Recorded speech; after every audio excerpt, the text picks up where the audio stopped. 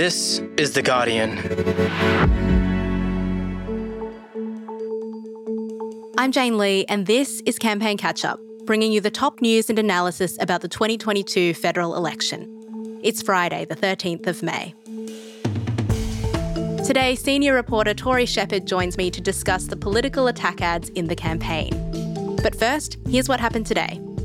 The Coalition kicked off the day with an announcement. Having made it much easier to deport non-citizens with a criminal history over the years, it now wants those non-citizens to pay for their own immigration detention. That is, to pay the cost of government policy. Within hours, Labor promised it would match this pledge. Prime Minister Scott Morrison was in Melbourne in the marginal Liberal seat of Chisholm. Morrison was asked about the way he talks to voters. You keep saying that what Australians know. Is part of your problem that you keep telling them what they should know rather than listening to them? He admitted he could be a bit of a bulldozer, but just as you would in a job interview, he turned this weakness into a strength, saying this was important to Australia's security agreements with the UK and the US. Then he promised he would change this approach after the election. You've got to be pretty determined to be able to land those sorts of things. But that doesn't mean, because as we go into this next period, on the other side of this election, I know there are things that are going to have to change with the way I do things, because we're moving into a different time. And now the Prime Minister is putting his hand up and saying, I'll change. Well, if you want change the government on May 21. Opposition leader Anthony Albanese was on Fitzroy Island off Cairns in the marginal Liberal seat of Leichhardt. He promised about $195 million for research and conservation on the Great Barrier Reef. How do you marry up what you're putting out there as a pledge to protect the Great Barrier Reef when you are also committed to the coal and gas industries in this state of Queensland? You need to do both. You need to address climate change, not just by domestic action, but by being a part of international action as well. Albanese was also asked about why Labor was pledging to cut emissions to 43% by 2030, which is well short of the 50% recommended by key scientists. Renewables will be, under our plan, 82% of the national energy market by 2030. Our plan is a serious plan. It's one that's fully costed. It's one that we will implement in government. And Defence Minister Peter Dutton was in Perth, where he said a Chinese warship had been spotted in Australian waters. He said he thought the ship intended to gather intelligence, and he said he regarded the move as an act of aggression. And I think particularly because it has come so far south, for it to come south of Exmouth is without precedent, and for it to hug the coastline the way in which it has and heading up toward the north. Dutton was repeatedly asked if his rare announcement had anything to do with the federal election campaign. I think Australians deserve to know what is taking place, and as I say, it's a repeat of a previous practice where we've made the public aware of these activities before. Coming up, Tori Shepherd is here to talk about political advertising in this election.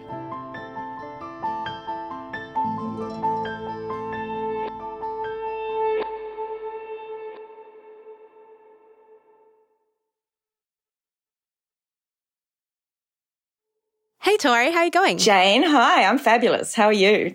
I'm really well. So Tori, you've been watching a lot of political ads for this campaign, and you've seen a lot of political ads in your time reporting on politics. How would you rate this year's offering from the different parties? Well, first of all, I've been watching ads voluntarily, which is not my usual modus operandi.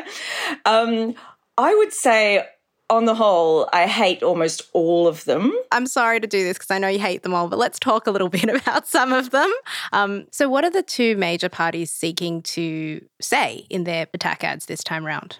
So look, if you boil it all down to its very essence, Labor's main message is he says it's not his job.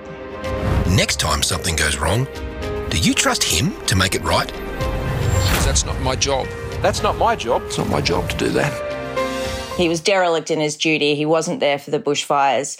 He's had 10 years. What has he done? And for the Coalition, it's very much Albanese is not up to the job. You don't know him. He's an unknown, and we're the safe guys. And what about the minor parties' strategy? Well, they're all quite different, aren't they? So United Australia Party, they're just swamping you with the yellow, freedom, freedom, freedom. And they're trying to appeal to, your anti-vaxxers, your anti-vaccine adjacent, people who were upset with the way the pandemic was handled. Throw away my vote. The UAP ad goes for about 2 minutes on YouTube. Changed the course of Australia's history. It's a very long, very yellow, colourful world in parks and cavorting in their yellow T-shirts. Everyone dismissed Clive Palmer at the last election because he didn't win a seat, right? But I don't know that that's what he's aiming for. He's disruptive. It'll be interesting to see what happens with the way the preferences get directed this year, because it's a tiny number of people that follow those how to vote cards, but that could still make a difference somewhere along the lines. Greens team, this is a crisis meeting. The Greens... We're getting smashed up by the media. I want to hear... This very lo-fi ad with Tasmania's Nick McKim. It's satirical, kind of in the vein of Utopia. He's up at the whiteboard. His staff are like, "We've got a crisis. They all hate us." And they start reading out these headlines, and it's things like... "I'll tax the rich to pay for your teeth," says Adam Bant. Okay, tax rich. "Oh, no, that sounds terrible," and then they're just listing the Greens' policies, which were, splashed in big headlines, often in The Australian, about how terrible they were. But when you say them out loud... Greens promised to give millions of Australians free internet as part of the party's very ambitious plan to change the country. You always have setbacks. You always have imperfect information. I mean, things are tough. The Coalition's first ad, the PM's saying how much he loves Australia, setting the scene, setting the tone for the campaign. How good's that? That's why I love Australia. What did you make of that one? So it was very slick, which of course it has to be. It has to be very prime ministerial. I did laugh a lot when I was talking to Andrew Hughes, who is a political scientist, and he called it a stalkometer ad because you see... Documentary style. Yeah. It's like we're perving on the PM through a window at Parliament House, which is kind of an odd technique. The Coalition also did this terrible one where it tried to debunk Labor saying that Scott Morrison only ever says it's not my job, right? And what they did was repeated, I think the ad had that line in it 6 times while trying to debunk it. And most people are just going to walk away going, "Oh, he always says it's not his job." Well, the problem with all of these ads is that they can all backfire, right? Because they're all attacking each other all at the same time. I think the key to a good campaign is to work out what the narrative is and to just keep stoking that, which is why the "it's not my job" is pretty effective for Labor, and that's why the Coalition never should have touched that line, because that just starts reinforcing that narrative. Which of the party's ads would you say is the most effective this year, and why? So this is me talking to experts. I don't want to claim that I'm a particular expert, but the way the people I spoke to talked about the Teal advertising was pretty convincing because, first of all, I know not all independents are teal, but you have a unifying colour straight away. So you get a magnifying effect because you might be seeing, ads for Zali Steggall because you're in her electorate, but then you're also likely to see them pop up from Monique Ryan or from other teal independents. So you start to get a layering there, which helps build that narrative. And they're also, they are actually quite positive. Describe some of them for me. Look, I think a lot of it is the simplicity. So you'll just have a teal candidate saying, I'm here for your local electorate. I care about climate change, which, by the way, the major parties are not really mentioning. I care about integrity. And they're not working to sort of create division. They're the ones getting attacked, but they're staying sort of a bit above that fray. And can I ask, you said that you hate political ads in general and these ones, but why do you hate political ads in general, not necessarily referring to any specific? I think so much money gets spent on it, and I always feel so disappointed. Like, do you spend millions of dollars now to make up for all the stuff you didn't do? I found it outrageous that we don't have rules about truth in political advertising. And to be honest, I probably start my day in a pretty bad space when I wake up, read the papers and see those full-page United Australia Party ads with rubbish like Craig Kelly's going to be your next Prime Minister and we're going to cap interest rates at 3%. And that sort of completely misleading stuff.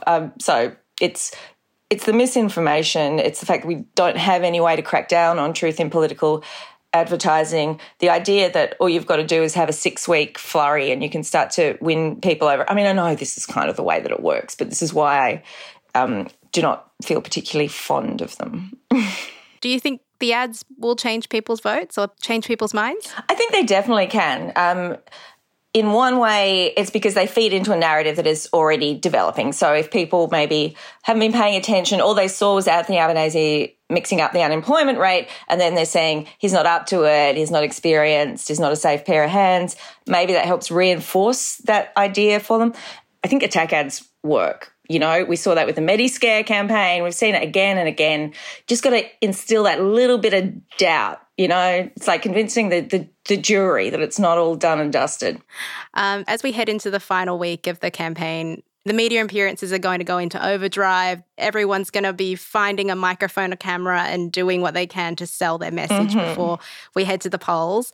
What is your advice for voters who are about to be hit with a storm of political advertising in many different forms over the next week? Work on your bullshit detector, I guess. I mean, and, you know, I don't want to be a total shill for the place I work for, but at Guardian Australia, we do a lot of fact checks. So does the ABC. You know, they work with RMIT. There are fact checks out there that can really break down for you what is going on.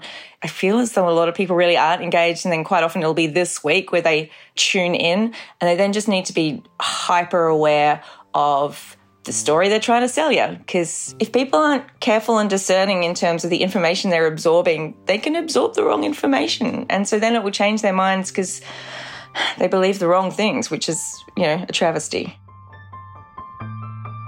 Thanks so much for your time, Tori. Jane, thank you so much for letting me have a break from the ads. That's your campaign catch-up for today. This episode was produced by Alison Chan, Helen Smith and me, Jane Lee. The executive producer is Miles Martignoni. Thanks for listening.